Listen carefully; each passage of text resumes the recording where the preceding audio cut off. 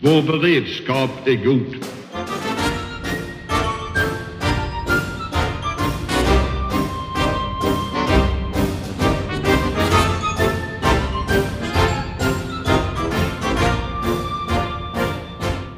Hej och välkomna till Höjd beredskap, en podd från Aftonbladet Ledare.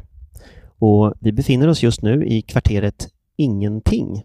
Här finns Säkerhetspolisen och här arbetar, de brukar säga, majoriteten av de 1300 personer som arbetar på Säkerhetspolisen finns här i ett hus. Och jag och Johan Wiktorin, vi sitter här tillsammans med Lindberg Escar, biträdande enhetschef för Säkerhetsskyddsenheten. Och Kennet Alexandersson, senioranalytiker på kontraspionaget. Ja, och det vi tänkte prata lite om nu, det är ju säkerhetssituationen. Och det är ju en aktuell fråga naturligtvis med corona. Vad händer? Hur påverkar det Sveriges säkerhet? Men jag tänkte faktiskt börja med er årsberättelse eller årsbok som ni skrev. Och vi börjar med dig, Linda. Vad är det viktigaste som ni har rapporterat? Ja, men för säkerhetsskyddet så är det ju väldigt viktigt att få upp de frågorna på tapeten på ett tydligt sätt så att det blir prioriterat ute i verksamheterna hos myndigheter och privata aktörer. Och det är väldigt viktigt att man får förståelse då för proaktiviteten och för de resurser man måste lägga. Och tillsammans med det här så behöver man också ha förståelse för hotbilden. Vad är det faktiskt som våra svenska skyddsvärden utsätts för när det gäller underrättelsehot, underrättelseinhämtning och liknande. Så att just den kombinationen av hot och behovet av säkerhetsskydd är oerhört viktigt att det belyses tillsammans som det gör i årsboken. Men vad är typiskt säkerhetsskydd? Vad skulle du säga är vad är det för skyddsvärda saker som ni tittar på att någon är ute efter? Ja, men vi tittar ju på det som är det mest skyddsvärda i samhället, det vill säga det som har betydelse för Sveriges säkerhet, det som har potential att få en nationell påverkan. Vi utgår ifrån mycket konsekvenser när vi tänker säkerhetsskydd. Vad skulle det här, ett tappat skyddsvärde, vad skulle det få för konsekvens för Sverige? Och utifrån det så kan man se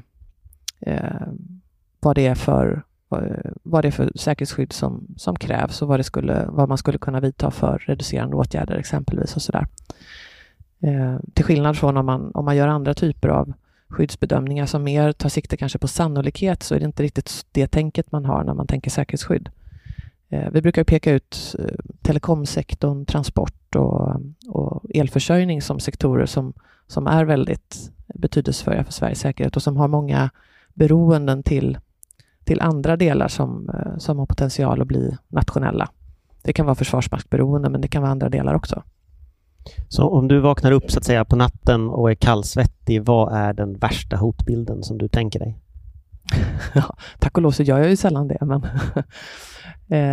nej, men det är väl just att det finns ju skyddsvärden i Sverige som potentiellt skulle ta oerhört lång tid och vara väldigt kostsamma att återställa eller kanske omöjliga. Och blir ett sådant skyddsvärde röjt, då har vi ju en sårbarhet på nationell nivå som har koppling till Sveriges säkerhet som vi kommer få leva med under väldigt, väldigt många år. Och därför så är det ju så oerhört viktigt att man är proaktiv när det gäller säkerhetsskydd, att man måste ha säkerhetsskyddsåtgärderna på plats innan, just för att en exponering kan i vissa fall bli så oerhört kostsam för Sverige. Där har vi ett exempel i historien från Stig Bergling som sålde ut kustförsvaret, vilket gjorde att man fick då ersätta det till kostnad 1 miljard i dåtidens penningvärde. Och det är ofta någonting man glömmer av där, att det är oerhörda kostnader involverat när skyddsvärden kanske röjs eller blottas på olika sätt. Att det är oerhörda summor för skattebetalarna för oss som bor i Sverige. Och också då att vi blir av med kanske med en förmåga, en möjlighet att kunna skydda oss och kunna använda de här installationerna till exempel. Ja, för kontraspionage, du tittar ju på också vad andra aktörer kanske är ute efter eller vad de försöker få reda på eller vad de gör. Ja. Alltså, om jag ställer en motsvarande fråga till dig, hur ser ditt värsta scenario ut?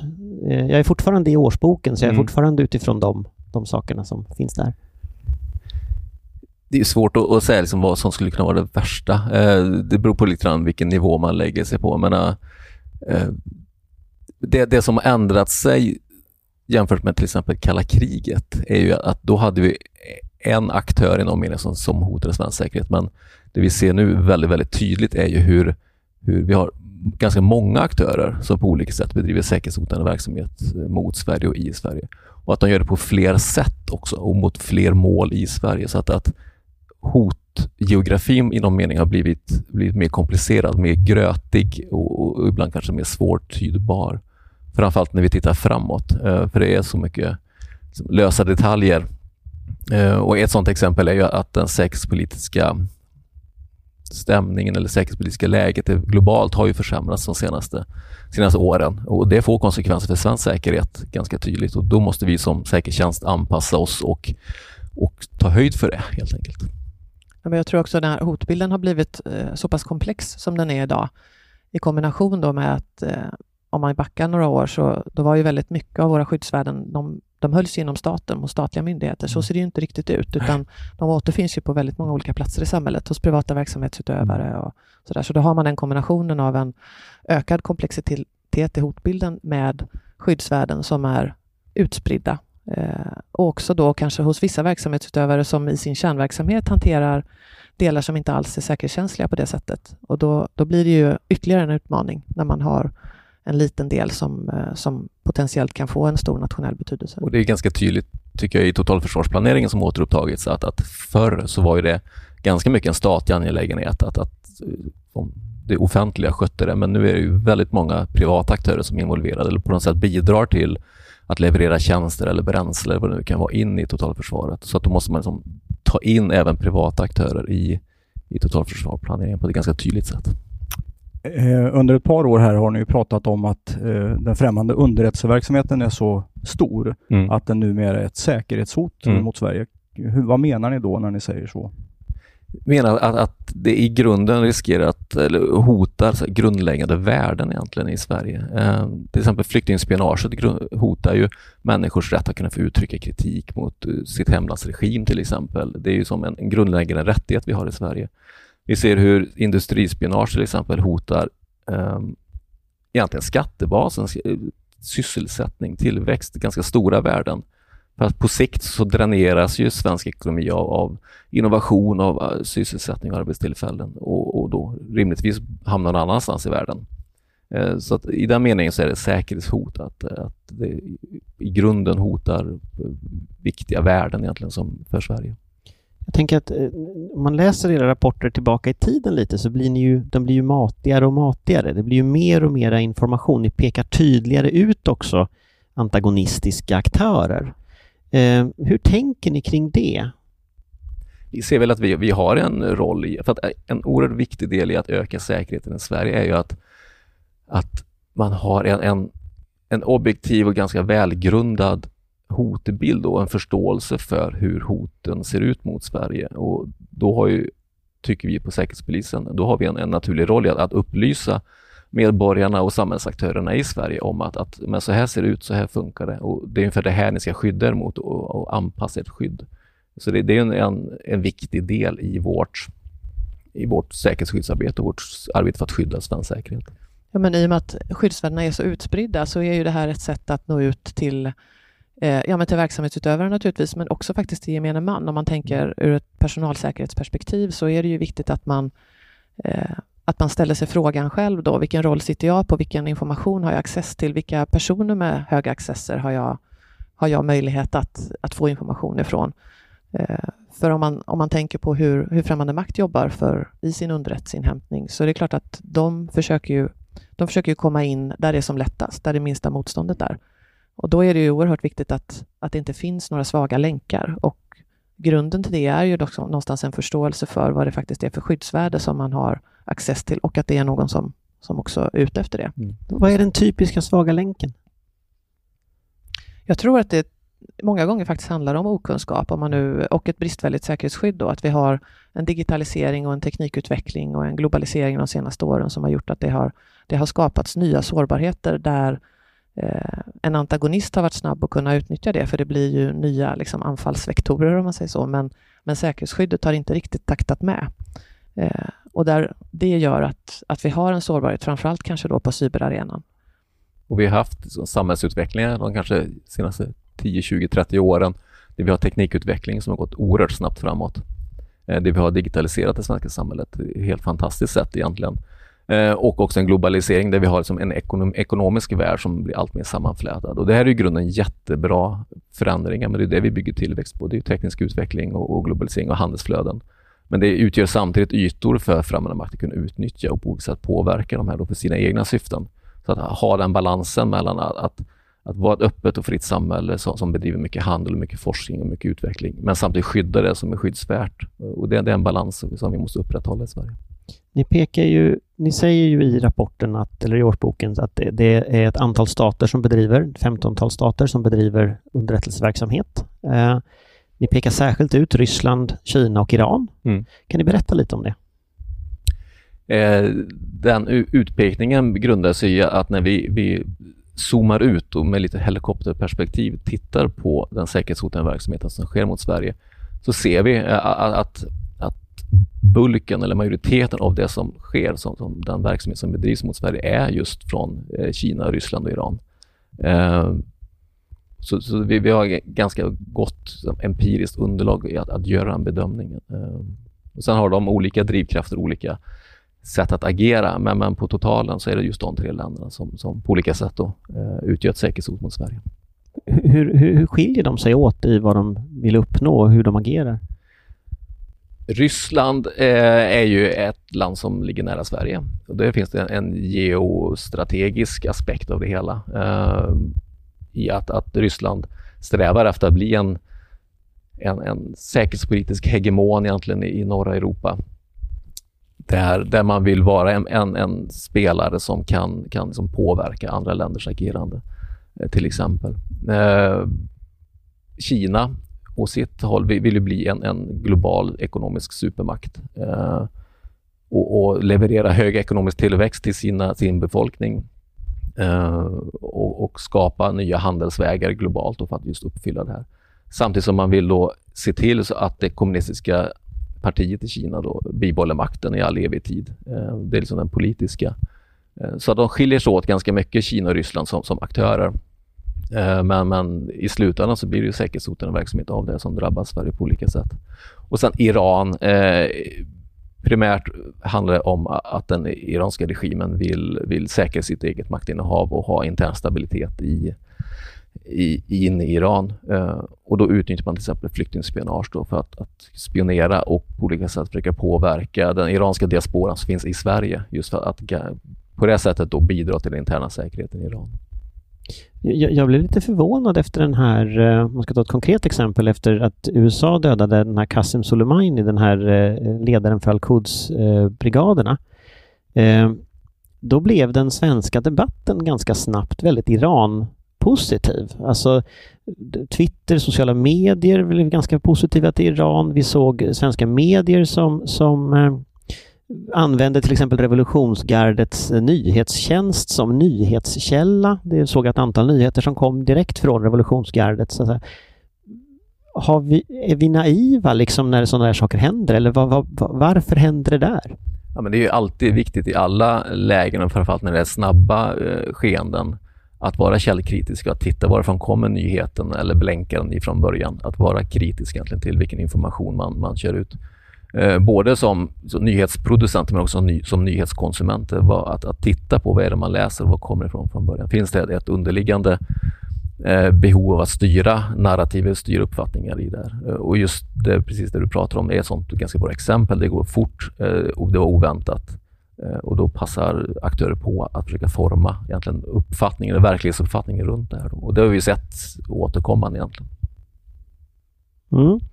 Får jag fråga nu då när det gäller coronan exempelvis, ser ni några förändringar i aktiviteten hos de här främmande makterna och förändringar i metoder som är kopplat till det som pågår just nu med pandemin? Ja, men just när det gäller vår bild av främmande maktsaktiviteter eventuellt då i coronakontexten, så det är ju någonting vi levererar till våra uppdragsgivare, det är just den bilden. Sådär.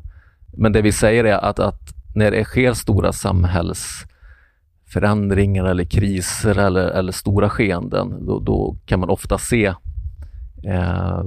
statliga aktörer att vara där och försöka påverka framförallt bilden av skeenden. Och det handlar ju också om att vi vet att ett samhälle blir mycket mer mottagligt för polarisering, för påverkansoperationer och liknande. Försök att destabilisera i tider av kriser och oro som man måste säga att pandemin har skapat. Främmande makt försöker ju hela tiden hitta ingångar in i länder eller befolkningsgrupper eller målgrupper för att kunna föra fram sina strategiska förflyttningar till exempel. Men jag tänker på säkerhetsskyddet. När folk jobbar hemma i stor utsträckning och den enskilde också är då en viktig bricka i så att säga, försvarssystemet. Där måste ju också kunna ske alltså ökade möjligheter egentligen att komma in. Videokonferenser som hålls. Man är inte liksom van med de här sakerna. Ser ni förändringar på det sättet? Ja, men generellt plan alltså. Ja, men det är ju väldigt många verksamheter som har fått ställa om. Det handlar ju dels kanske om vissa verksamheter som har fått nya regeringsuppdrag och har fått, som är mer direkt engagerade i själva arbetet med coronapandemin, som kanske har fått nya tidsaspekter att förhålla sig till och sånt som har krävt ett nytt säkerhetsskyddstänk. Men sen är det precis som du säger, de skyddsvärdena som har betydelse för Sveriges säkerhet både under pandemin och innan och även efter, de har ju också fått ställa om, fast på ett annat sätt då, med mycket hemarbete och där är det ju oerhört viktigt när den här förflyttningen går så fort att säkerhetsskyddsorganisationen följer med. Och vi tror ju också att om det handlar om en förändring som behöver göras under en kortare tid, då kan de flesta kanske förhålla sig till det. Man kan avstå från att kanske skicka de här känsliga mejlen eller upprätta ett dokument på sin hemdator kanske med känslig information eller ta ett videokonferensmöte. Men när man är i en situation som under pandemin där den här förändringen pågår under längre tid, då inser vi också att då blir det någonstans svårare att upprätthålla de här vanliga säkerhetsskyddsåtgärderna. Och då man får inte gena i kurvorna när det gäller det som har betydelse för Sveriges säkerhet, utan då gäller det att säkerhetsskyddet, det ska vara precis lika starkt som om man hade suttit på sitt kontor. Vi vet ju att främmande makt har oerhörda resurser till sitt förfogande, både tekniskt och personellt och framförallt tidsmässigt, att man har en förmåga att hålla i under lång tid och planera på sikt. Och den pågående pandemin utgör ett ganska bra fönster egentligen för främmande makt att kunna försöka i alla fall titta in i våra beroenden, våra relationer mellan myndigheter till exempel. Så det gäller att ha det med sig att det finns aktörer som faktiskt har som jobb att försöka kika in i Sverige och det svenska systemet. Ja, och man kommer ju försöka accessa den informationen man är intresserad av där den finns mest lättillgänglig. Man gör ingen skillnad på om det är en arbetsdator eller en privat dator, utan man tar det där det finns. Vilka ska vara mest oroliga? Vilka i Sverige? Alltså vilka av alla oss som sitter i Zoom-konferenser nu dagligen? Och Zoom är väl rena schweizerhålet liksom. Men jag tror att det är ett kollektivt ansvar i någon mening. Alltså, allt ifrån enskilda personer att uppdatera sitt lösen till wifi hemma, till att de stora koncernerna verkligen ser över sitt säkerhetsarbete med tvåfaktorsautentisering till exempel. Att man verkligen jobbar med sin interna säkerhet på allvar. Så att det är ett kollektivt ansvar ganska mycket, skulle jag vilja säga. Och det gäller ju egentligen även i vardagen att det är, just eftersom skyddsvärdena är utspridda, så är det så många som berörs, både personer och verksamheter. Så att det gäller att alla någonstans inser det här om att man skyddar sin pusselbit någonstans. Jag tänker en diskussion som vi har fört några vändor nu, det handlar ju om media i det här. Media är ju i regel inte skyddsobjekt, mer än Sveriges Television och Sveriges Radio.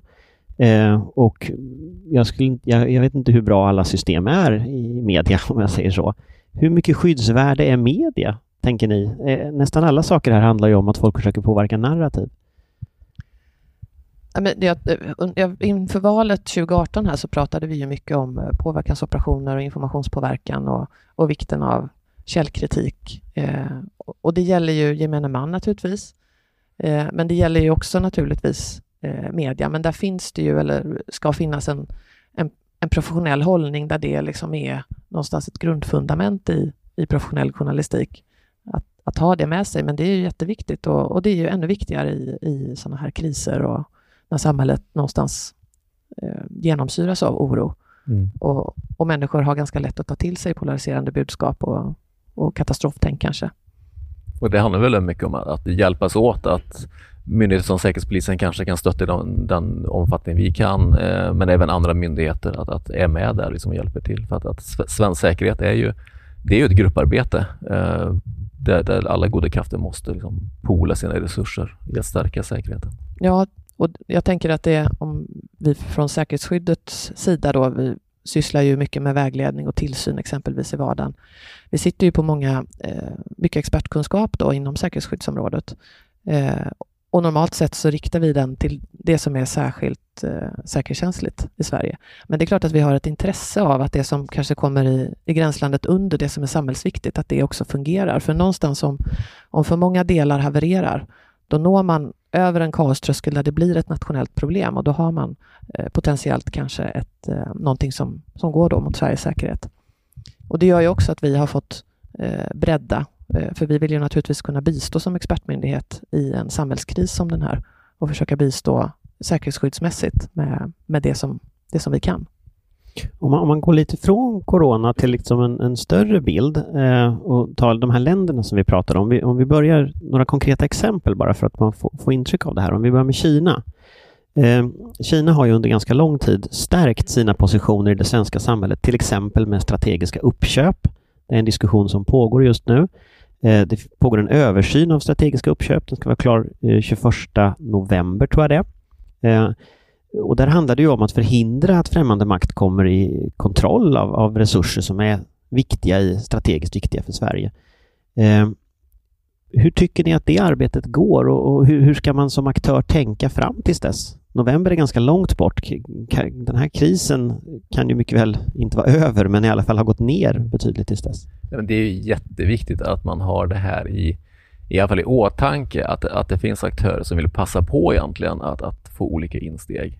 Att man som ägare till exempel av företag har med sig det. Att det kan finnas säkerhetspolitiska intressen eller andra intressen som egentligen driver behoven att köpa upp till exempel svenska företag eller svenska fastigheter eller vad det nu skulle kunna vara.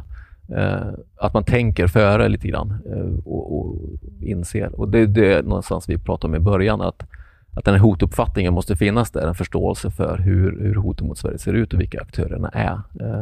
Sen finns det också en skyldighet enligt säkerhetslagstiftningen, om man nu bedriver säkerhetskänslig verksamhet, att anmäla till Säkerhetspolisen innan man eventuellt genomför en överlåtelse av verksamheten. Ja, vi hade tänkt komma in lite på den nya säkerhetsskyddslagen sen, men vi kan ta den nu. Sen 2019 så finns det en ny säkerhetsskyddslag på plats. Och den ändrar ju lite spelreglerna på det här området. Vad innebär den och hur tycker du den har funkat hittills? Den är väl 1 år nu ungefär. Ja, men det är ju jättepositiva förändringar som har genomförts, och det som är det centrala tycker jag och också det viktiga är ju att den tar sikte på skyddsvärdet och gör resten neutralt. Från att privata verksamhetsutövare omfattades till del av den gamla lagen också, men nu blir det tydligare att om du bedriver säkerhetskänslig verksamhet så omfattas du, och då ställs det i princip samma krav på säkerhetsskyddet oavsett om det är en statlig myndighet eller om det är en privat verksamhetsutövare. Och det är ju väldigt positivt, och det gör ju att i det här som vi varit inne på, att vi alla måste bidra och att det är samverkan och samarbete som är det väsentliga för Sveriges säkerhet. Det här gör ju att alla måste vidta adekvata åtgärder, och det måste också finnas en kunskap högt upp i verksamheten på ledningsnivå om vikten av säkerhetsskydd, om kunskap om hotet, just för att de som sitter på mandat och resurser måste kunna styra det så att det blir så att säkerhetsskyddsfrågorna prioriteras, eftersom de ofta är kostsamma. Sen är konsekvensen av att inte ha dem än mer kostsamma. Men initialt så är det ju så att man måste lägga lite arbete på att göra sin säkerhetsskyddsanalys exempelvis. Och det är väl en konsekvens av att totalförsvarsplaneringen har ju ändrat karaktär jämfört med för 20-30 år sedan, då det var, som jag sa tidigare, en mer statlig angelägenhet, till att nu har vi mycket mer privata företagsinslag i totalförsvarsplaneringen. Och då måste ju säkerhetslagstiftning hänga med i det, så att vi fortsätter skydda egentligen den nationella förmågan att hålla Sverige säkert. Men det tänker jag lite på, om de senaste åren så har ett kinesiskt bolag samarbetat med rymdbolaget i Kiruna till exempel. Vi har haft kommuner som har samarbetat, får man nog kalla det, med Ryssland kring utbyggnaden av Nordstream, som är ett strategiskt svenskt intresse att det kanske inte ens hade hänt. Liksom. Men det har kommunerna gjort som de har velat. Alltså, hur tycker ni på liksom, ett globalt eller generellt plan? Hur har det här funkat? Liksom? För när man tittar på det som vanlig liksom, lekman så ser det är inte helt positivt att liksom, man samarbetar med ett ryskt oljebolag för att bygga. Nej, men jag tror att det är, eftersom skyddsvärdena som sagt är så spridda, så kan det ju vara, men jag tänker för delar av Försvarsmakten till exempel, eller Säkerhetspolisen, som någonstans så bygger hela vår verksamhet på att man har ett säkerhetstänk, man har en god säkerhetskultur, man har ett högt säkerhetsskydd. Men om man tar en annan verksamhet som egentligen hanterar helt andra frågor till 90%, då är det ju mycket svårare och det tar längre tid att få förståelse för de här 10% som är så skyddsvärda då. Och det tar också väldigt lång tid att bygga en säkerhetskultur. Det måste man jobba väldigt aktivt med.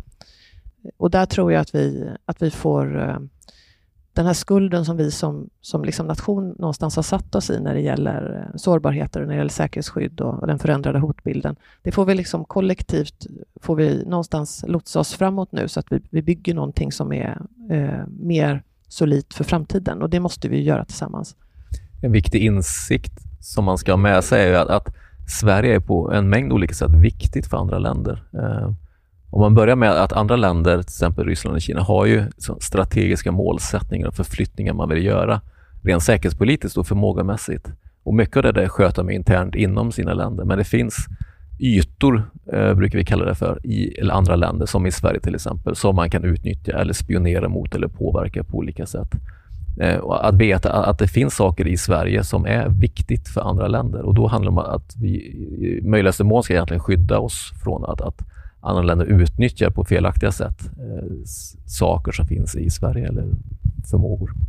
Och sen är det ju ur ett säkerhetsperspektiv så är det ju, jag ska inte säga att det är ointressant, men behovet av skydd för det mest skyddsvärda, det är ju lika stort oavsett vad antagonisten har för namn. Så att där tittar inte vi så mycket på vem antagonisten faktiskt är, om det är främmande makt eller om det är en hacker, Kalle Karlsson, som sitter och försöker accessa och sen göra någonting med informationen eller accessa ett styrsystem eller sådär. Utan det är ju, vi tittar ju på skyddsvärdet. Hur viktigt är det? Vad kan det få för konsekvenser och nationell påverkan? Och utifrån det så dimensionerar man ju skyddet. Men om man ändå borrar lite i aktörer så. En sån sak vi har diskuterat i podden innan utifrån en rapport som gjordes av Stefan Christensen som var tidigare chef för MUST. Och en av dem om liksom Kinas aktioner i eller andra länders egentligen aktörer i Sverige. Om man liksom går till det. En sån sak han pekade på då, det är ju att det finns ju väldigt många utländska forskare från Kina på svenska universitet med bakgrund i Folkets befrielsearmé, alltså den kinesiska armén. Och det här är någonting som fortsätter. Och det pekar han på. Det här är ju hur tänker man här? Liksom, finns det inga regler kring detta? Alltså hur tänker ni kring den? För det här är den mjuka världen vi pratar om då. Det är inte liksom tekniska system, utan det är ju liksom kunskap, svensk forskning som det handlar om. Men det är ju, svensk forskning och högre utbildning är ju en sån där yta jag nämnde innan. Alltså en plattform eller en företeelse i Sverige som främst kan utnyttja för att nå sina mål. Då är det väldigt viktigt att man framförallt har med sig den bilden eller den insikten i just den sektorn. Att inse att andra länder vill utnyttja högre utbildning till exempel och forskning för sina egna syften. Och att det finns en förståelse i sektorn för det där. Ja, men precis så är det ju. Och sen får man också förståelse för att vissa sektorer har en historia där man bygger verksamheten på kanske internationella samarbeten och kunskapsutbyten. Och det är klart att där blir ju gränsdragningarna till del lite svårare. Och sen handlar det ju också om det här med säkerhetskultur. Om man inte har arbetat med det här för ögonen så då tar omställningen en liten stund. Det blir ju en säkerhetsparadox. Å ena sidan så vill vi ha ett öppet samhälle, en öppen forskning och öppen högre utbildning. Men samtidigt så vet vi att det finns andra länder som vill utnyttja just det. Att hitta den här balansen mellan säkerhet och att bibehålla den öppenhet som kännetecknar egentligen Sverige. Men om man tänker, är gränsdragningen just till kinesiska, alltså folkets befrielsearmé, just den gränsdragningen så svår? Alltså är inte det en ganska märklig... Det känns på ett sätt typiskt svenskt att vi har liksom en säkerhetsskyddslag och vi har tydliga regler, men sen, och vi ska skydda högskolor och universitet, men sen har vi liksom inga regler för att samarbeta med främmande länders försvarsmakter för de här personerna. Det känns som en paradox ändå i systemet liksom. Ja, men jag tror om man tänker på gamla säkerhetslagen som var från 96 och den utvecklingen på hotsidan som också har skett är det säkerhetspolitiska läget i Sverige och i Europa och i världen, så har det ju blivit väldigt stora förflyttningar. Och vi har monterat ner, det har ju också blivit uppenbart nu i coronakrisen att vi inte har några beredskapslager exempelvis. Vi har ju förhållit oss till en tid som hotmässigt har sett lite annorlunda ut. Och det tror jag slår väldigt brett mot samhället, och det tar tid att förändra folks medvetande, särskilt om man tänker sig att den generationen som någonstans levde och verkade under kalla kriget, de är inte lika aktiva i samhällsdelarna nu arbetsmässigt.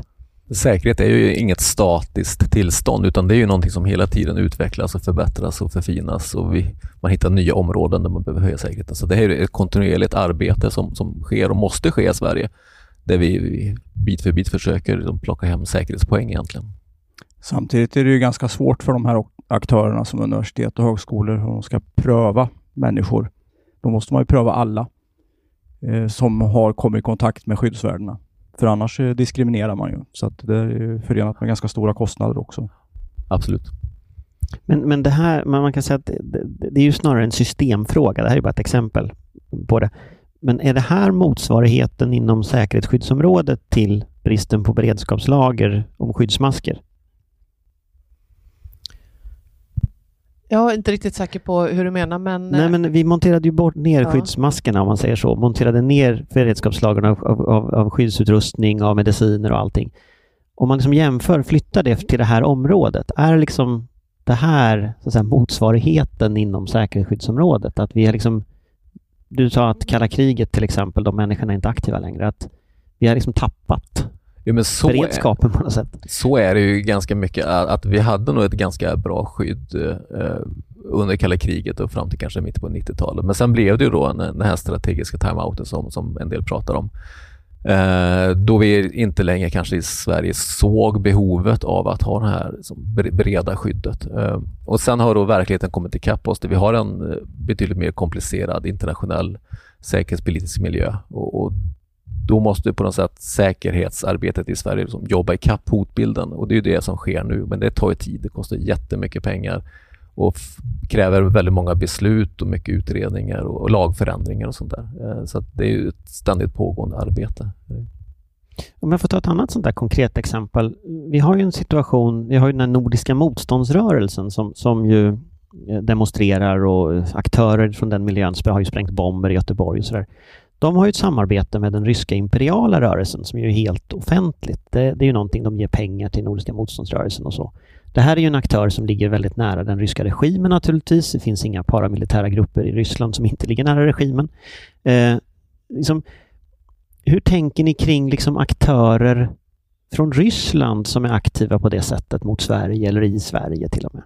Vi vet ju att främmande makt generellt, och särskilt när man pratar Ryssland, använder sig av mellanhänder och proxys på olika sätt för att bedriva olika former av säkerhetshotande verksamhet. Vare sig det är underrättelseverksamhet eller skapa förmåga att kunna använda i framtiden.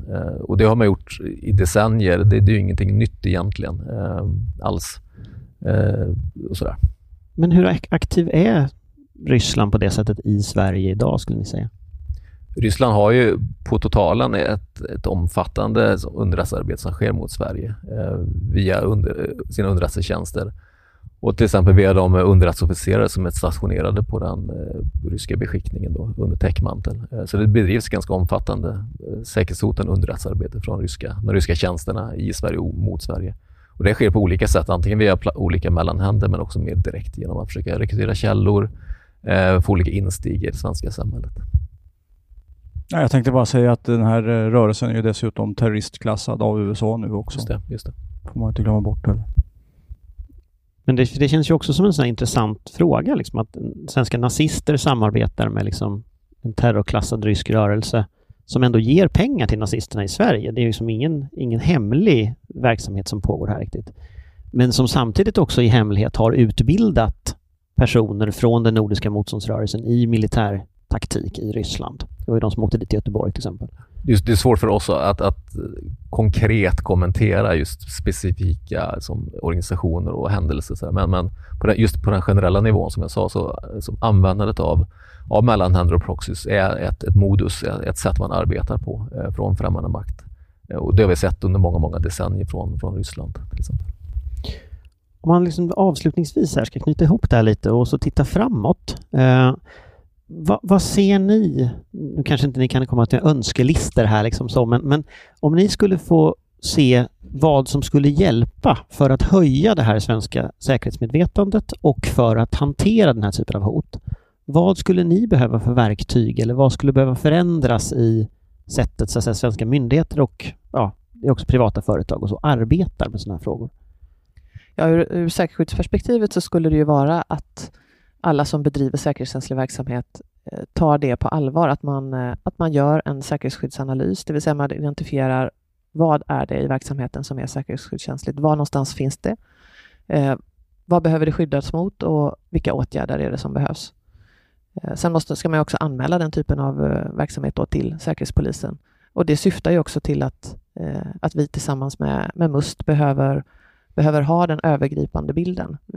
Vi sitter ju på kunskap som gör att vi kanske har koll på beroenden och liknande som kanske inte ska vara allmängods, men som är jätteviktigt när man arbetar med säkerhetsskydd och när vi arbetar med tillsyn och vägledning och liknande. Så jag tror att det centrala är att det prioriteras högre hos de verksamheter som arbetar med delar som är kopplade till Sveriges säkerhet. Och också att säkerhetsskyddet det måste finnas med i alla verksamhetens frågor, för det handlar inte, man kan inte isolera det bara till en enskild fråga, utan det finns som en röd tråd i väldigt många delar. Och det är också därför det är viktigt att en säkerhetsskyddschef exempelvis har access till myndighetsledningen där man faktiskt kan lägga på det här perspektivet på frågor som kanske inte enkom består av säkerhetsskydd, men där det behövs. Och från mitt håll så har jag väl 2 saker på min önskelista. Dels att fortsätta från Säkerhetspolisen berätta om hotbilden och hur det ser ut och förklara egentligen vilka aktörerna är. Det är det ena. Men sen det andra är att försöka fortsätta arbeta med det här som vi ibland kallar för whole of government approach. Det vill säga att myndigheter och organisationer samarbetar i ännu högre utsträckning om saker som rör svensk säkerhet. Att det här grupparbetet fortsätter att bli mer och mer inarbetat i det svenska systemet. Det tror jag är nyckeln i någon mening för att hantera egentligen de här säkerhetsproblemen vi ser framåt. Sen tror jag att man får lägga till en del, så handlar det ju också om, vi pratar ju mycket om men kanske styrsignaler genom lagstiftning och verksamhetsutövare och så, men jag tror också att det är oerhört viktigt att gemene man, att enskilda individer också får en ökad kunskap, att man förstår vilken viktig pusselbit man faktiskt kanske sitter på, och att man, även om man inte sitter på någon högre chefsposition eller liknande, kan utgöra ett mål för främmande vakt exempelvis, för en antagonist, och att den informationen man faktiskt har access till, att den är väldigt viktigt att skydda. För det vi ser från främmande makt, att om man ska titta väldigt så schablonartat, så det är länder och organisationer som har jättemycket pengar, de har jättemycket personal, de har jättemycket teknik och de har väldigt gott om tid på sig och en förmåga att planera. Och det betyder för att vi ska skydda svensk säkerhet så måste vi egentligen göra precis samma sak. Vi måste ha mycket personal, mycket pengar, mycket teknik och att vi lägger tid på det här för att just mota det här. Och det är inte alltid som de här angreppen är, de kan ju vara avancerade, men de kan ju också använda enkla metoder. Vi har pratat mycket om cyberangrepp och kanske spearphishing-mail och liknande. Att det är ju numera, från att vara ganska lätt att urskilja för några år sedan, så är de ju numera ganska sofistikerade. Det kanske handlar om att man först kartlägger någon som man vet sitter på information, och sen kanske du får från en trovärdig avsändare då, som det ser ut, ett mejl på dotterns hockeyträningar, och så öppnar du den här pdf-en. Det är väldigt svårt att skydda sig, så där är det ju nästan mer att det handlar inte så mycket om de individer som faktiskt luras, utan det handlar ju om, det är ett samhällsproblem mer att det ser ut så här. Och där handlar det ju om IT-säkerhetsåtgärder som måste finnas på plats hos verksamhetsutövare för att stoppa det här, i kombination naturligtvis med kunskap. Men det finns också en design på den här typen av cyberangrepp som gör att det är väldigt svårt att ha ett 100% skydd bara genom kunskap. Får jag hoppa tillbaka till mediebranschen? Jag funderar på det här med... Där har man ju i vissa delar ett starkt skydd, för man har ju ett källskydd. Så vissa redaktioner satsar ju ganska mycket på att skydda så att säga, sina källor med krypteringar och så vidare. Men vi var ju inne på och vi har touchat att främmande makt ägnar sig åt påverkan. Och där har vi ju ganska stora brister i lagstiftningen.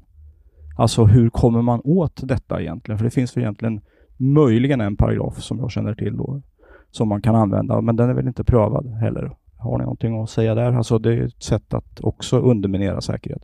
Nej, men det är det som du säger, att det finns ju begränsat lagligt stöd för att just ordentligt motarbeta påverkansoperationer.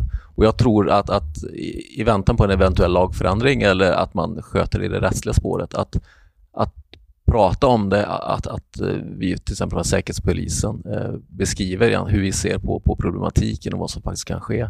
Och alla dessa exempel som inte annat finns internationellt på olika påverkansoperationer. För att det är någon starten bör vara att höja det allmänna medvetandet om problematiken. Det är där vi måste börja. Och jag tror att det är där man hamnar. Även om vi skulle få en lagstiftning så kommer det alltid vara, alltså mottagaren har ju ett ansvar i vad man tar till sig och vad man sprider vidare. Så att den här kunskapen om och det kritiska tänkandet, det måste ju också finnas brett ute bland allmänheten. Mm. Den svagaste länken är alltid var och en av oss. Ja, men det är också styrkan. Var och en av oss är styrkan. Det är där vi har potentialen att kunna bygga säkrare Sverige. Tack för att vi fick komma hit. Tack så mycket. Tack. Vår beredskap är god. Ja, då är vi tillbaka i våran studio. Och våran studio är då ingen studio därför att vi är då kringspridda runt i landet. Och vi som är med då här idag, det är Amanda. Var sitter du? Wollstad på plats nere i Malmö där någon precis drog av en omgång fyrverkerier här mitt på blanka eftermiddagen. Känns väldigt autentiskt. Typiskt Malmö, ja. Är det några fyrverkerier, Annika, hos dig? Nej, här är det så tyst så det är bara ett litet sus av löv och lite regn som faller. Hallå, hallå. Hallå. Och du är på Falbygden någonstans, oklar. I Falköping närmare bestämt. Ja. Och Patrik? Patrik Oksanen någonstans i Sverige med fågelsång. Ja, det börjar lite gå mot sommar nu. Man märker det på när man har så här telefonmöten med människor att det är mycket så här fågelsång i bakgrunden och inte lika mycket raketer kanske, men just fågelsång är rätt vanligt. Vi får ha fler möten med de södra delarna av landet helt enkelt. Det är här det händer. Ja, precis. Och på tal om att det är där det händer. Om man ska reflektera lite. Nu har vi ju hört Säpo. Där var det för övrigt inte någon fågelsång jag var där intervjuade om. Däremot en helikopter som snurrade över. Kändes också ganska autentiskt. Men vad är dina reflektioner när du hör Säpo? Jag tänker att deras frustration lyser igenom. Och jag tycker att man ser även det i... De var ju förhållandevis frispråkiga för att vara en myndighet av det lite hemligare slaget. Och de har ju gått ut och varit med på fler ställen. Bara att de ställer upp på den här intervjun till exempel är ju en delvis ny approach till sin kommunikation. Och jag förstår dem. Därför att det som skiner igenom hela tiden, det är ju just att de vet ju precis vad som sker och vad som är på väg att hända och vad som riskerar att hända. Och de försöker kommunicera ut detta, men allvaret går inte riktigt fram. Kanske framförallt inte hos andra myndigheter, hos privata företag som är en del av totalförsvaret. Jag tänker på det varje gång de släpper sin årsrapport så blir det ju krigsrubriker i ett dygn eller två om att Säpo pekar ut Kina, Ryssland och Iran som de 3 största säkerhetshoten mot Sverige. Man skriver allt tydligare att det pågår aktiv underrättelseinhämtning, att säkerhetsläget försämras. Men efter det där dygnet eller 2 av rubriker så glömmer vi bort alltihop igen till nästa år då situationen har blivit ännu lite sämre och ännu lite osäkrare. Så irritationen börjar lysa igenom och det har jag full förståelse för. Annika? Ja, jag tänkte på, jag håller med Amanda om allt vad hon säger där, och till det så skulle jag vilja lägga då att de trycker väldigt mycket på vikten av att få förståelse för hur hoten ser ut mot det som är skyddsvärt för oss. Och jag tyckte också att det var tydligt och välgörande att man pratade om vilka konsekvenser får det med de här tappade skyddsvärdena. Både ekonomiskt med ett exempel som togs upp där, men tidigare spion och de kostnaderna bara som ett av många aspekter på just den ekonomiska delen. Men också naturligtvis för svensk förmåga i vid bemärkelse, civilt och militärt, i vår motståndskraft. Så att jag tyckte att jag fastnade lite grann för att det var en, tror jag, genomtänkt tydlighet just i den delen också. Det här är inte att det är dåligt i största allmänhet om vi sänker garden och är dåliga eller sämre än vår angripare, utan det är också förenat med väldigt stora kostnader ekonomiskt som sagt och också i förmåga. Patrik? Nej, men det här är ju en tydlig sak som vi har tappat bort sen vi höll på med det här ordentligt förra gången, så under kalla kriget. Då fanns det en förståelse brett i det svenska samhället, hos publicister, hos myndigheter, hos politiken, ner på kommunnivå, i regioner och så vidare och så vidare. Och då behövde man inte använda särskilt mycket kommunikation för att alla förstod ändå undertexterna och det strategiska läget som Sverige befann sig i. Idag kan vi inte det. Vi har tappat bort det och nu försöker vi återta det. Och jag förstår att man från Säkerhetspolisen har tvingats blivit tydligare och tydligare under de här åren som har gått. Och det ser vi också i deras öppna årsrapporter. Men för den breda befolkningen så saknas det fortfarande tillräckligt mycket grad med konkretisering så att man kan identifiera sig i det här. Det här var ett jättetydligt språkbudskap på Säkerhetspolisens språk. Det är liksom det med utropstecken och versaler. Men jag tror att för den genomsnittliga läsaren på Aftonbladet så tror jag inte riktigt att man riktigt greppar vad betyder det här. Men om du själv skulle svara på frågan, vad betyder det då? Ja, det här betyder ju egentligen så är budskapet för i helvete, skärp er, är ju det sammanfattande budskapet till det svenska samhället. Får jag haka på lite där? För att jag tänker att det här är ju ett återkommande problem i snart när i alla fall varannan podd vi gör. Och när man ser också nu under coronabekämpningen, folk förstår inte vad rekommendationer är fast Folkhälsomyndigheten tycker att de är så otroligt tydliga och pekar med hela handen. Och likadant så var det väl Expressen som skrev om häromdagen att de 3 stora regionerna i princip har lagt ner beredskapslagren utan att förstå vad de gjorde, för de förstod inte innebörden i de underlag som lades fram till dem. Överhuvudtaget så verkar ju det här är ju fullständigt vansinnigt att liksom kompetenta människor med insyn i verksamheten larmar. Men vare sig den breda allmänheten, vilket må väl vara hänt, men framförallt de politiker som ska liksom stifta lagar och skjuta till budget förstår inte alls vad det är de säger. Och myndigheterna själva tycker inte att de kunde uttrycka sig tydligare. Annika har ju suttit precis i den där skärningspunkten mellan myndigheter och politiker. Så är det så illa? Ja, faktum är att jag tror att det är det. Jag tror, det var uppe lite grann också det här med lägesbild och liksom att jag tror det var Linda där som sa just det, att vi behöver information från de olika aktörerna som inte alltid själva förstår att de sitter på skyddsvärden när någonting avviker från normalbilden. Just det sista kanske hon inte sa, men det är ju det handlar om då. Och då behöver man rapportera det uppåt i kedjan. Och man är bra på att göra de här lägesbilderna från de olika inblandade myndigheterna, tjänsterna. Men sen är man kanske inte alltid lika bra på att omsätta de här lägesbilderna eller budskapen till, som Patrik är inne på då, kommunikation som en bredare allmänhet förstår. Det vill säga att den kompetensutvecklingen behöver ske, tror jag, i de här inblandade myndigheterna. Och jag tänker också att vi ska nämna fler som är allt mer uppfordrande och tydliga i sin kommunikation. Vi har FRA med sin årsberättelse, kommer ju också och blir stadigt, ska vi kalla det då, irriterad på ett konstruktivt sätt.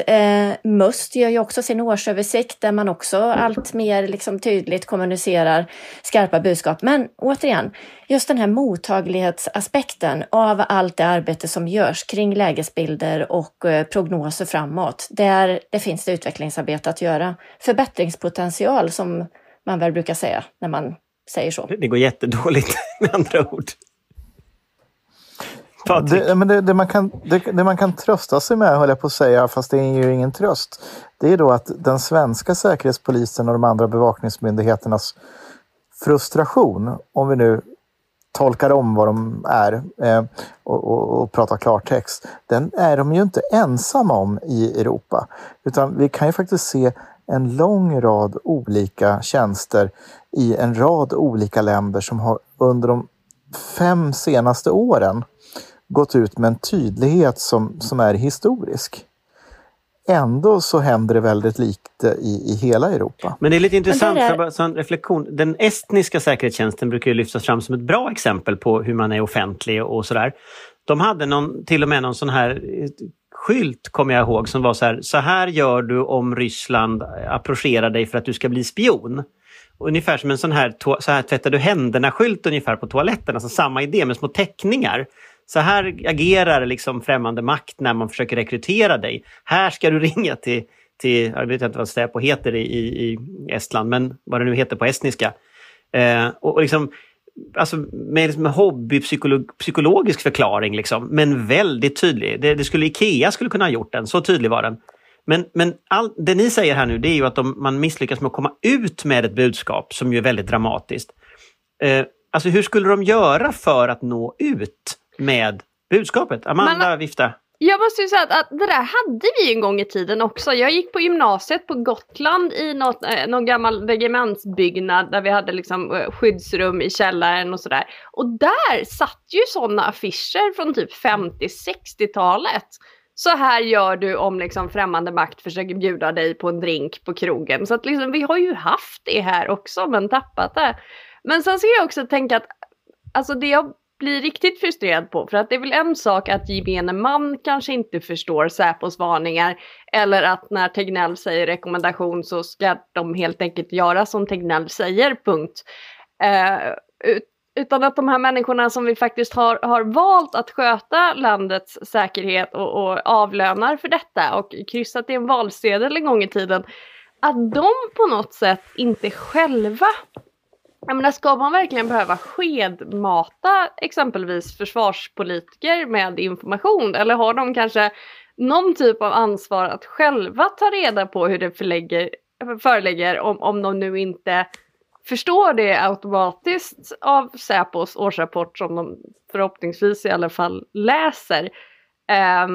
För jag tänker en hel del frustration kring försvarsberedningen till exempel kanske kunde undvikas på det sättet, vet jag inte. Men kanske, eventuellt.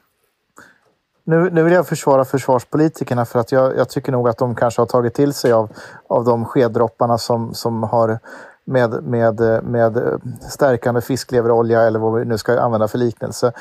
Däremot så är det ju väldigt uppenbart att Finansdepartementet har stängt igen munnen och tjurar. Där skulle jag väl säga är just nu det stora problemet. Annika?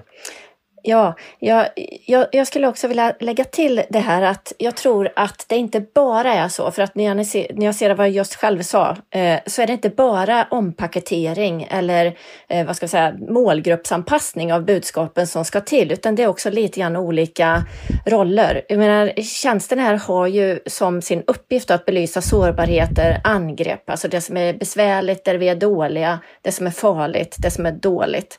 Medan politiken i väldigt vid bemärkelse då i alla fall tycker själva kanske, att man har en annan uppgift, nämligen att se lite mer optimistiskt på tillvaron. Och varför det då?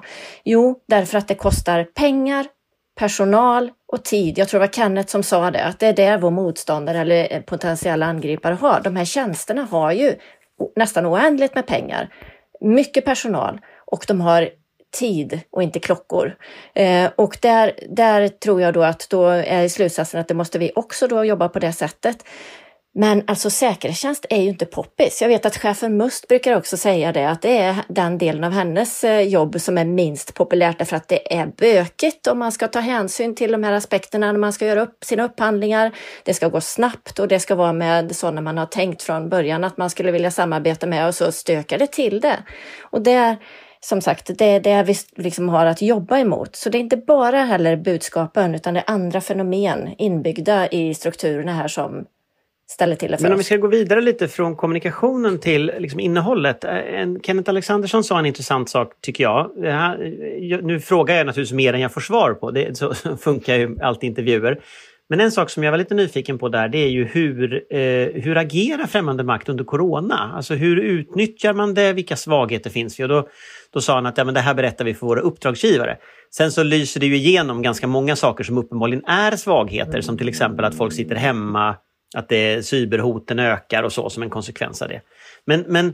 Men om ni skulle analysera lite vad det är för svagheter, för de var ju inne på en lång rad svagheter under samtalet, så de finns ju här, även om de inte är sammanställda i det prismat som just är coronakrisen. Vad skulle ni säga att det är för sårbarheter som belyses här? Ska vi börja med Annika? Ja, men den tydligaste och kanske också för de flesta mest självklara, det handlar ju om det här med informationssäkerheten. När vi sitter uppkopplade och har våra tekniska problem och ropar och anropar varandra och det ena med det andra, och man strular och byter plattform och så för att det hela ska fungera. Det är ju en sån sak. Men en annan sak som jag inte riktigt hade hört förut, och någon av våra vänner där från Säkerhetspolisen nämnde, det är ju då att nu har vi då myndigheter inblandade i coronahanteringen operativt, som inte kanske har en så att säga självklar eller annan roll när det gäller totalförsvarsaspekter och civilt försvar, för den perspektivet på det hela. Och då det tyckte jag var intressant, just att man lyfter upp det, att andra blir träffade som då potentiella då mål för informationsinhämtning eller för att ställa till det med opinionsbildning eller budskap som ska trollas på olika vis. Och de kanske då inte har den vanan som mer självklara så att säga, totalförsvarsmyndigheter, verksamheter har. Nej, här blev det ju väldigt, för fortsätta på spåret, för här blev det ju väldigt tydligt att plötsligt så kliver Folkhälsomyndigheten in på en nationell scen, och de är 500 personer som säkert, några av dem har ju säkert en bakgrund och erfarenhet av totalförsvaret, men som myndighetsstruktur så är de ju inte så vana att hantera det. Hur ska man tänka i det läget om man, som utifrån din erfarenhet, om man plötsligt liksom kliver in i den här typen av offentlighet med antagonistiska aktörer och elaka medier som vi och alltså sådär? Ja, det går ju inte att sätta i ett skarpt läge där man plötsligt från närmast en dag till en annan hamnar i epicentrum av en sån här kris. Och utbilda folk mödosamt och under tid som kan göra att de faktiskt då upparbetar en kompetens. Utan här måste man ju då få stöd av andra som kan mer och som har medarbetare som man då får avsätta. Här är ju, jag tror att begreppet var grupparbete, men ska vi göra om det till lagarbetet måste ju manifesteras direkt här utifrån liksom det svenska systemet. Och här får man då stötta upp varandra med kunskapen om att vilken myndighet, verksamhet, region eller kommun som helst kan då nästa gång sitta precis i den här situationen. Och då behöver vi liksom att tänka i förväg på att vi kanske inte kan ha alla lika högt utbildade hela tiden samtidigt. Men då måste vi så att säga titta på svensk förmåga i detta helhetsperspektiv och stötta upp. Det är en av lärdomarna, tror jag. Mm. Patrik? Nej, men man kan dela upp det här i en rad olika områden. Vi har ju dels i påverkansområdet där man kan elda på motsättningar i samhället och undergräva förtroende för beslutsfattare och bygga upp konflikter Och jag säger inte att det är konfliktlöst eller oproblematiskt, och en del av det öppna samhället innehåller ju konflikter och olika åsikter. Men vad jag menar är att man ser ju tydligt hur man har kunnat förstärka det här och addera också konspirationsteorier. Det har både Ryssland och Kina gjort och gör det alltjämt.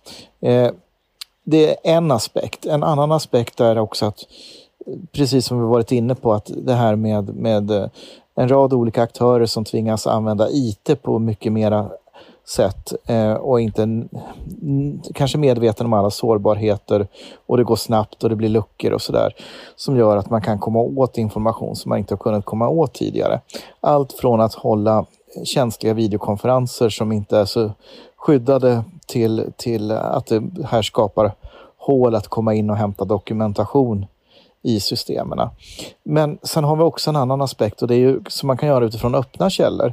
Det är att analysera hur sker det svenska beslutsfattandet, vilka är aktörerna, hur beter de sig, vad verkar funka, inte funka, vad dyker svagheterna upp, och lära sig av det om man vill gå in i ett antagonistiskt skarpt hybridscenario där man sätter press på det svenska samhället från en antagonist.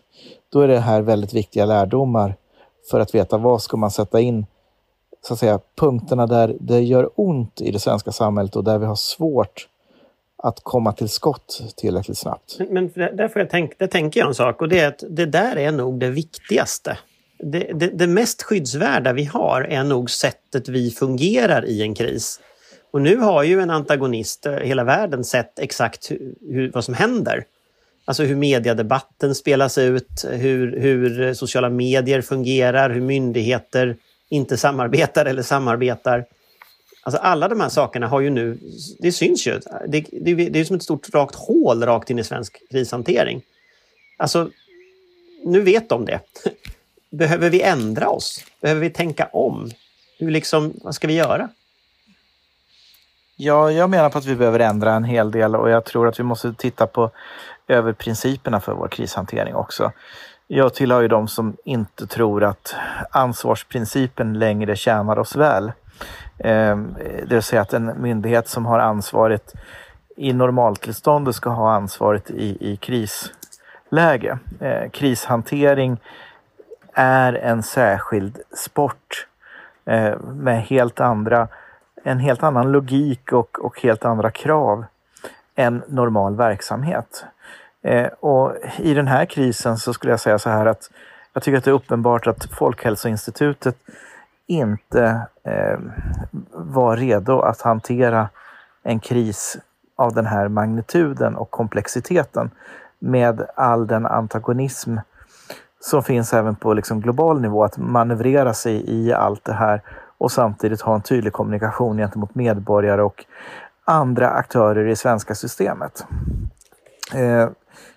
Jag menar på att och nu ska vi inte föregå en coronakommissionsutvärdering och så vidare, men min gissning är att man kommer att konstatera att det fanns svagheter i början, bland annat kring kommunikation och vad man tog höjd för, och hur andra aktörer i samhället som behövde förstod saker utifrån vad Folkhälsomyndigheten gjorde.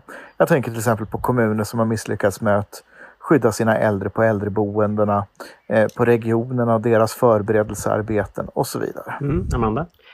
Jag tänker också på det här som de ju inte ville prata om direkt, vilket jag förstår och har all respekt för, men ändå ganska tydligt pekade ut just det här med proxykrigsföring och proxy-åsiktsföring och kopplingar till diverse extremgrupper i Sverige och vårt närområde och överhuvudtaget allt egentligen från trollfabriker till helt enkelt nära kontakter med vissa grupperingar. Och att man utnyttjar det på ett väldigt cyniskt sätt. För det är väl det som vi kanske har lite svårt att inse. Att det handlar kanske inte primärt om att stötta grupperingar som delar ens åsikter och värderingar. Utan det är intressantare vad de här grupperna kan ha för effekt på debatten, på säkerhetsläget, på att piska upp stämningar eller få folk att ifrågasätta där tror jag återigen man måste vara tydligare med kommunikationen kring detta. Och jag upplever att de försöker vara det, men att det kanske återigen den här översättningen mellan säkerhetspolitiska och klar svenska. Ja, en reflektion som jag gör, det är ju att den här säkerhetsskyddslagen som vi diskuterade en del, den kom ju förra året, så den är ju ny. Men jag fick en känsla av att när de beskriver så att säga förändringarna som har skett utifrån den, då är det väldigt mycket av ett pågående arbete. Det är ingenting som riktigt har nått ut hela vägen ut när det gäller, och IT blir ju liksom övertydligt när hela samhället digitaliseras och saker som förmodligen är ganska hemliga ligger på folks hemdatorer för att det är det enda tekniska systemet som funkar den dagen och sådär. Alltså den här typen av sårbarhet, så det är ju också en slags coronakommission, alltså det är också en slags krishanteringsutvärdering som måste göras. Hur liksom samhällets krishantering relaterar till de här sakerna som har hänt. För vi kommer ju komma ut som ett annat samhälle på många sätt. Vi har ju lärt oss massa saker också, så det är inte bara dåligt på det sättet. Men om ni ska blicka framåt lite kort bara, för nu börjar tiden rinna ut här. Vilka erfarenheter tror ni vi tar med oss från den här liksom perioden som vi nu lever i? När det gäller just säkerhetsskydd och mot antagonister och sådär, det som vi har diskuterat, kontraspionage och så vidare. Vad är det för erfarenheter vi tar med oss från de här galna månaderna som vi har levt nu under 2020 hittills? En svår fråga, så att jag ger den till Annika först, för hon ser... Tackar. Ja, precis. Jag kan väl återkoppla till Säkerhetspolisen där och hoppas att detta leder till en skarp och bra utvärdering naturligtvis av vad som hände, vad som var bra och vad som var dåligt. Och att det sammantaget då, och där är min förhoppning, ska leda till det som Linda kallar då en bättre säkerhetskultur. Det vill säga att man faktiskt då från tjänsterna och de inblandade myndigheterna får med sig en större grupp människor som känner sig träffade av detta och inblandade och också allra helst ansvariga, medansvariga för att hålla garden uppe. Jag skulle bara säga mycket kort också, som apropå vad Patrik tar upp och den tidigare frågeställningen om det här med andra delar som kan komma att förändras. Vi har ju en egentligen krisledande myndighet, tänker jag. Och vad är det som ska stärkas? Jo, det är regeringens egen förmåga och regeringskansliet. Det tror jag är en erfarenhet också. Som både vad gäller liksom omvärldsbevakning och resurserna, för allt kokar upp till regeringen. Oavsett hur det ser ut och hur bra man blir på regional och lokal nivå eller i olika verksamheter, så är det där man måste vara allra bäst. Och det tror jag finns mycket att göra fortsatt. Oavsett liksom hur sen systemet i övrigt utformas, så kokar det alltid förr eller senare upp till regeringskansliet och regeringen.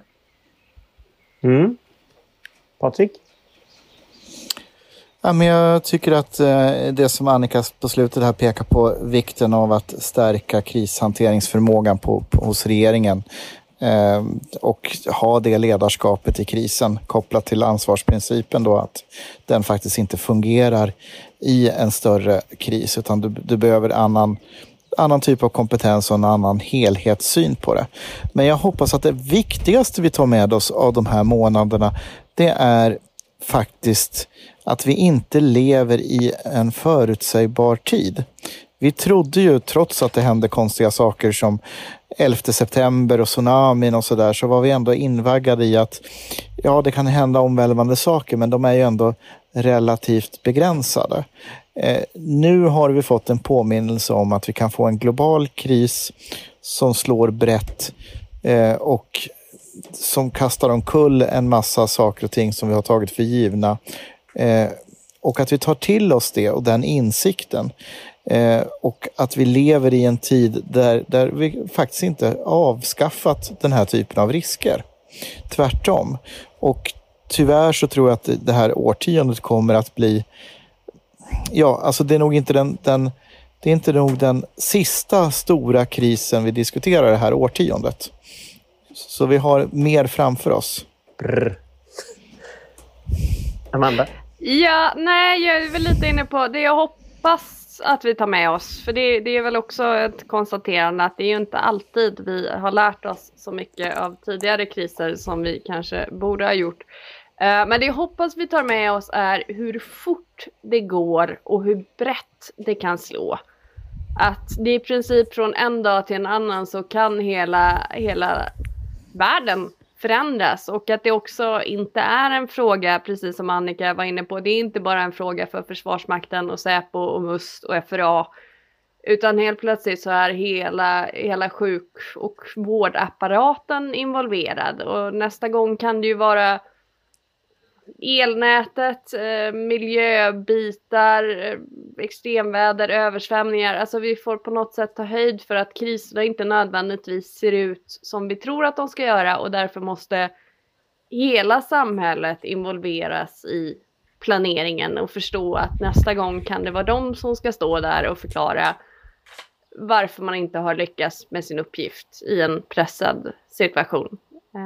Det tror jag är det viktigaste. För jag tror, i likhet med Patrik, att det här är nog tyvärr bara början på våra prövningar. Tack så mycket för att ni var med. Tack. Tackar. Tackar. Vår beredskap är god.